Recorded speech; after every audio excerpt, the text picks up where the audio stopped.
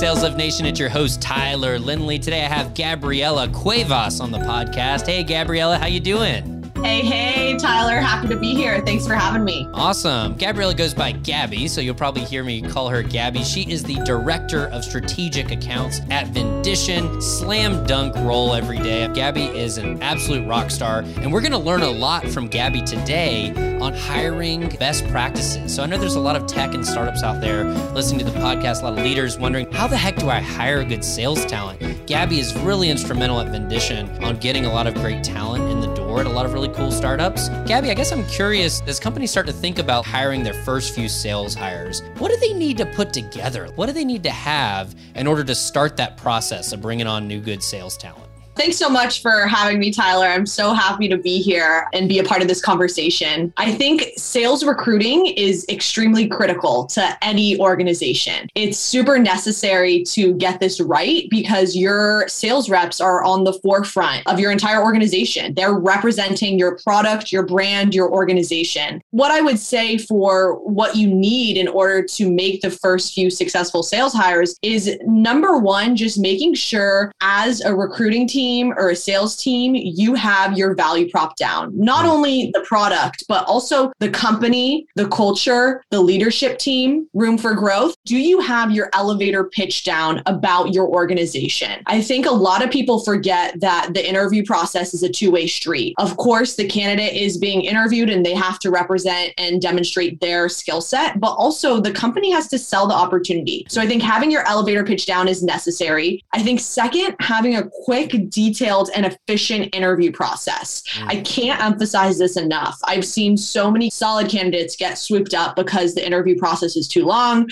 or companies simply don't know how to move quickly. And this is really key. And then third, to piggyback off of the first point I made, I would say knowing how to close a candidate. This can be a strenuous and long process that not a lot of managers expect. They think, oh, I extended an offer, of course the candidate's going to accept. No, the closing process is one of the most important parts of the interview process overall. I think you need to know once you extend an offer that you got to woo them a bit. You got to be able to sell the candidate, connect them with people on the sales team, send texts, call them, congratulate them, hype them up a bit. I would say if you have those three things down, you will have a successful sales recruiting hiring process. Awesome. Love that. A lot to dig into there. You mentioned having your own company value prop, the elevator pitch, having a quick detailed interview process, and then closing the candidate as those three key buckets. How do you stand out within those buckets? So let's say you have those basics down. You've got those three things checked. How do you stand out from that company next to you? Because great talent is typically looking at more than one company, right, Gabby? Totally. That's a great question. I think it's important to be unique and stick out. I think there are so many tech company platforms out there. And so something that I've seen is how the recruiting team or the management team is treating that candidate. How are they treating them throughout the interview process? Are they treating them like a human or are they just another transaction? And I think being empathetic, kind, diligent with feedback really, really goes the extra mile, because when we're working on closing a candidate, the biggest thing that folks will say to me is, oh, I felt like it was just conversation. I didn't feel like I was in an interview. I felt like I was just chatting with the hiring manager. And so I think making them feel special and human and not just another person in their pool is how you can stand out and how you can be unique, despite you being the 100th cybersecurity company there.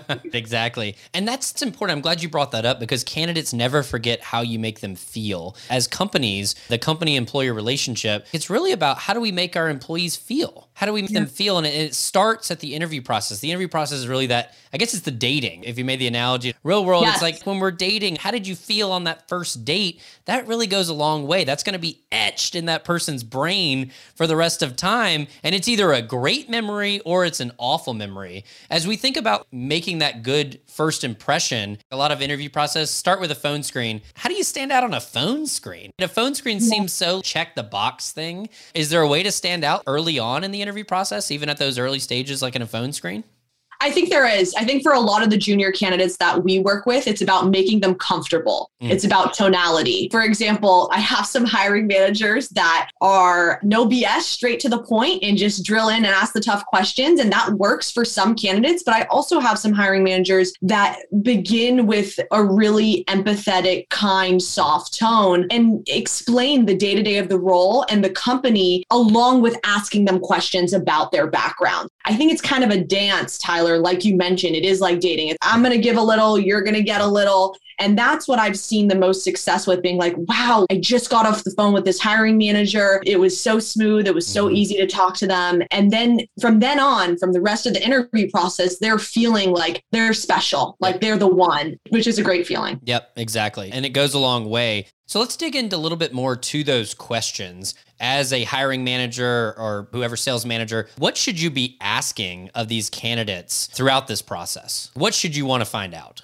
This is a great question. And I think it's important because at Vendition, we work with a lot of junior reps. So people aren't going to have 10 years of professional work experience, or they're not going to have any SDR SaaS selling experience. So it's important, I believe, to pull from behavioral questions and situational questions. I think behavioral questions really assess the candidate's accomplishments and also their storytelling ability. A lot of companies will ask the question, hey, tell me about a time that you have seen a success. And so even if they just worked at Starbucks for the past 3.5 years while at college, if they have the ability to tell a story where they made an impact on a customer or a colleague, that's really important. And I think situational questions are good because that assesses how the candidate can think on their feet and their critical thinking skills. The manager by no means is expecting them to be an expert prospector, but if they're able to talk about their thought process on how they would tap into a certain account or reach out to a certain prospect, you're seeing the wheels turn for those critical thinking skills. I think a mix is good. And once again, I want to emphasize doing your best to try to make the candidate feel comfortable so they're not bogged up with nerves and then they can't answer some of these relatively simple questions. That makes sense.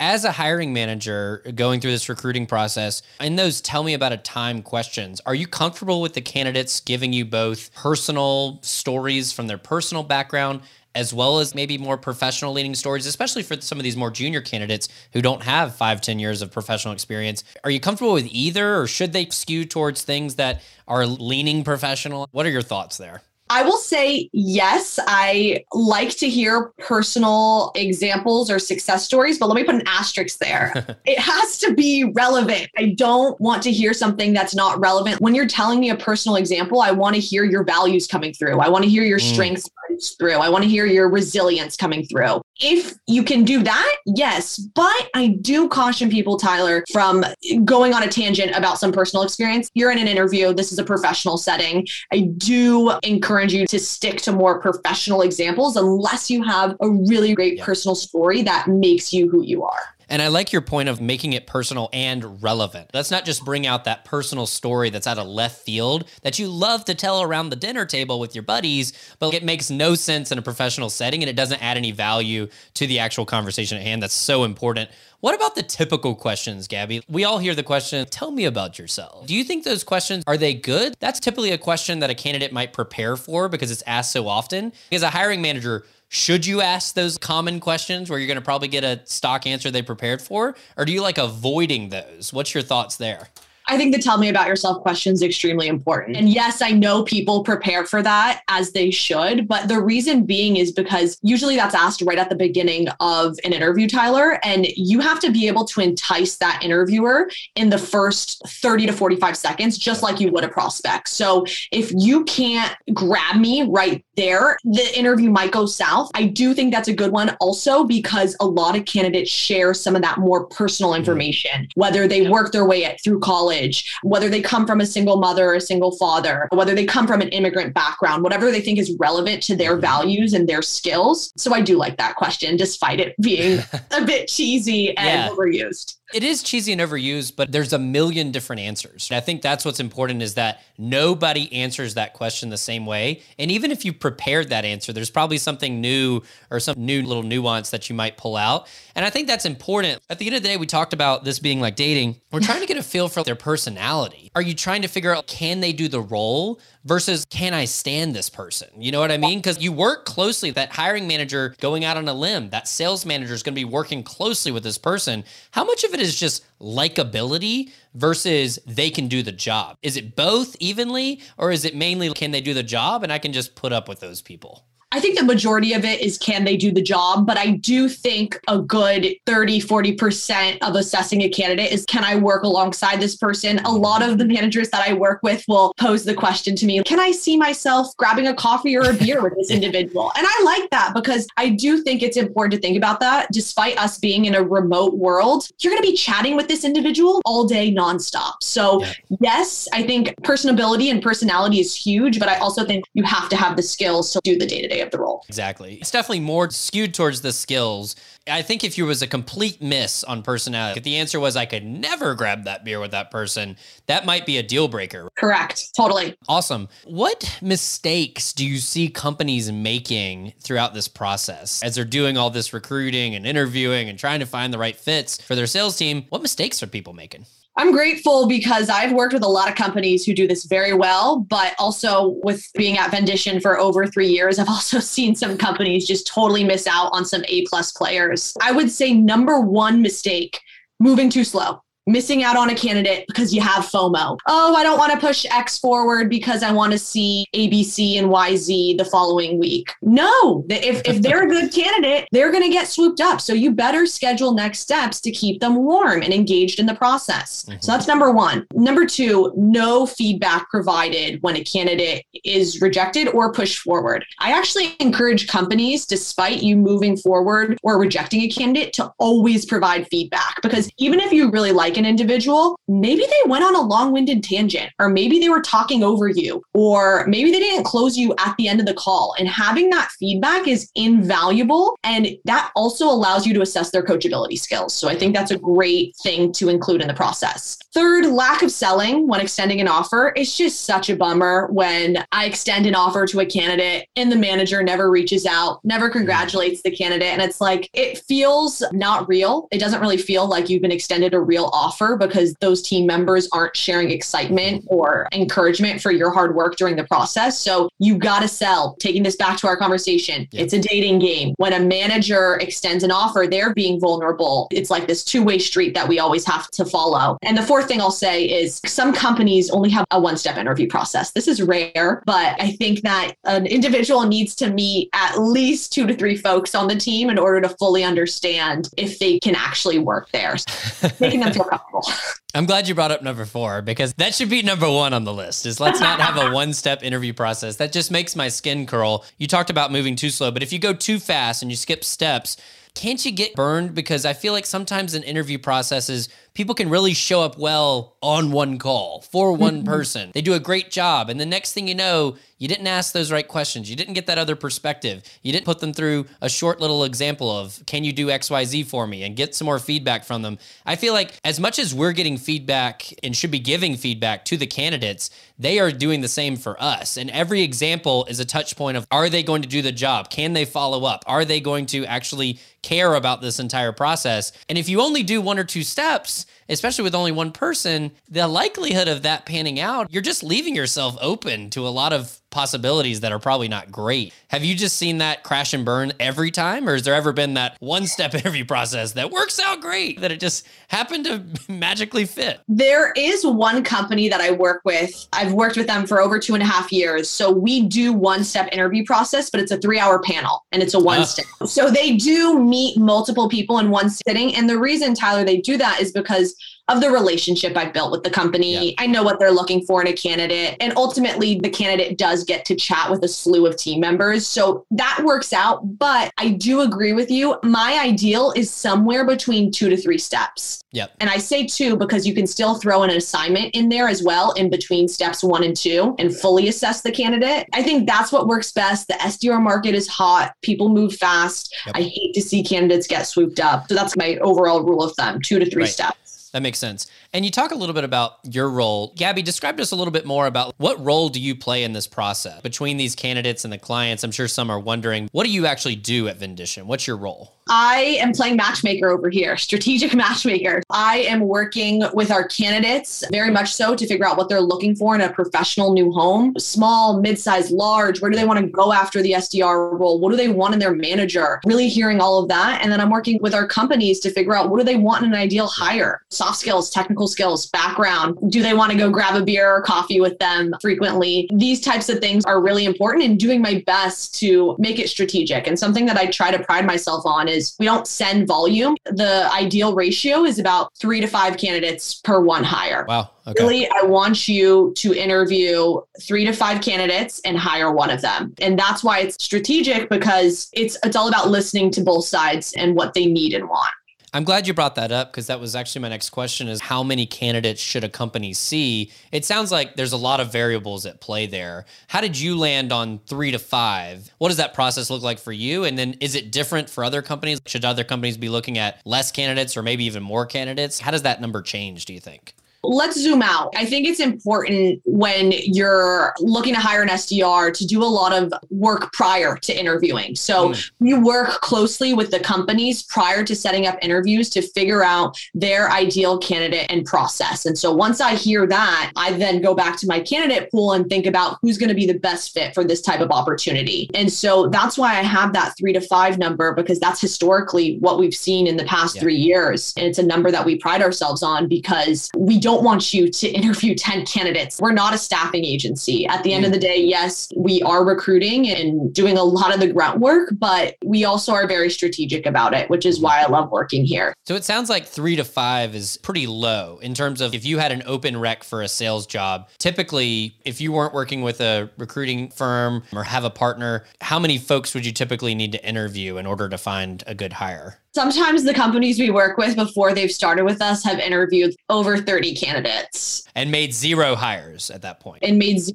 hires. Dozens and dozens of folks. If you've looked at 30 people and you've hired none, what went wrong there typically? What mistakes did you make? Because that seems like a lot of people to go through to not find one that you thought was a good fit. That's a lot. That's a lot of time. It's a lot of time. I think it's mainly the avenues with which some of these companies are sourcing. A lot of these managers have their entire day-to-day role to do and recruit for a new SDR. There's just no time. And so they're filtering through inbound leads. As you know, LinkedIn Apply is quick and easy, and you can get a lot of folks. You can get a lot of folks your way. And so we're really grateful for our career advising team, because they do all that grunt work. They sift through the candidates to assess communication, coachability, and grit, et cetera, which makes our hiring partners' lives a lot easier. Exactly. And I think you've got to make that decision as we talk about, do you use an outsourced firm or do you try to do this in-house? As people are trying to make that decision, especially when they're just getting this started, what things should they be thinking about, Gabby, whether to outsource or insource their hiring process? I think that it depends on your bandwidth, how much time you have, and time is money. So are you willing to spend 15 to 20 additional hours a week recruiting for an SDR? Or do you want to hire a company like Vendition and get a solid candidate within 2.5 weeks? I think the companies we work with are in the mid-size startup stage, high growth, a ton of work on their plate. And so we really help offload that work because we know how busy our clients are. That makes a lot of sense. What haven't we touched on yet, Gabby? If there's a startup company out there, there's a leader out there trying to figure out, how do I hire new sales reps? What should I be doing? Anything we haven't touched on yet that you want to make sure that they know? I would just say lead with empathy and kindness. Be specific about why your company is unique, what value you add to the market, and be efficient. Don't have FOMO. Don't think that if you like someone, you need to see 5 to 6 other folks. Once you get that feeling as a hiring manager, trust your gut, run with it. I think that's really important. Treat these candidates with the respect that they deserve. I think that's really important. Set expectations that are viable, and ultimately just be open. Be open to young junior folks, people who don't have prior SDR experience, because that's what our whole business model is. And we've seen success for over 6 years. I think you should give people a shot who maybe you don't initially think would be the best SDRs. Awesome. Love it. Thanks, Gabby, so much. If my listeners want to find out more about you online, how can they do so? Connect with me on LinkedIn, Gabriella Cuevas. I'm active and always on LinkedIn. I'd love to chat about anything regarding this topic. Perfect. We'll link to your LinkedIn profile in the show notes. Gabby, thanks so much for coming on. It's been an absolute pleasure. We'll have to do it again soon and talk about what you've learned in a few years. Thanks so much, Tyler. Happy to be here. Perfect. Thanks, Gabby. Bye. Thank you so much for listening to today's show. You can find all the links discussed and the show notes at thesaleslift.com. That's sales, S-A-L-E-S, lift, L-I-F-T.com. Have questions for me? Email me at tyler@thesaleslift.com. We look forward to seeing you back here next week, and we hope today's show brings you the sales lift your business needs. Remember, ideas plus action equals results. You've got new ideas, now it's time to take action, and the results will follow. See you next time.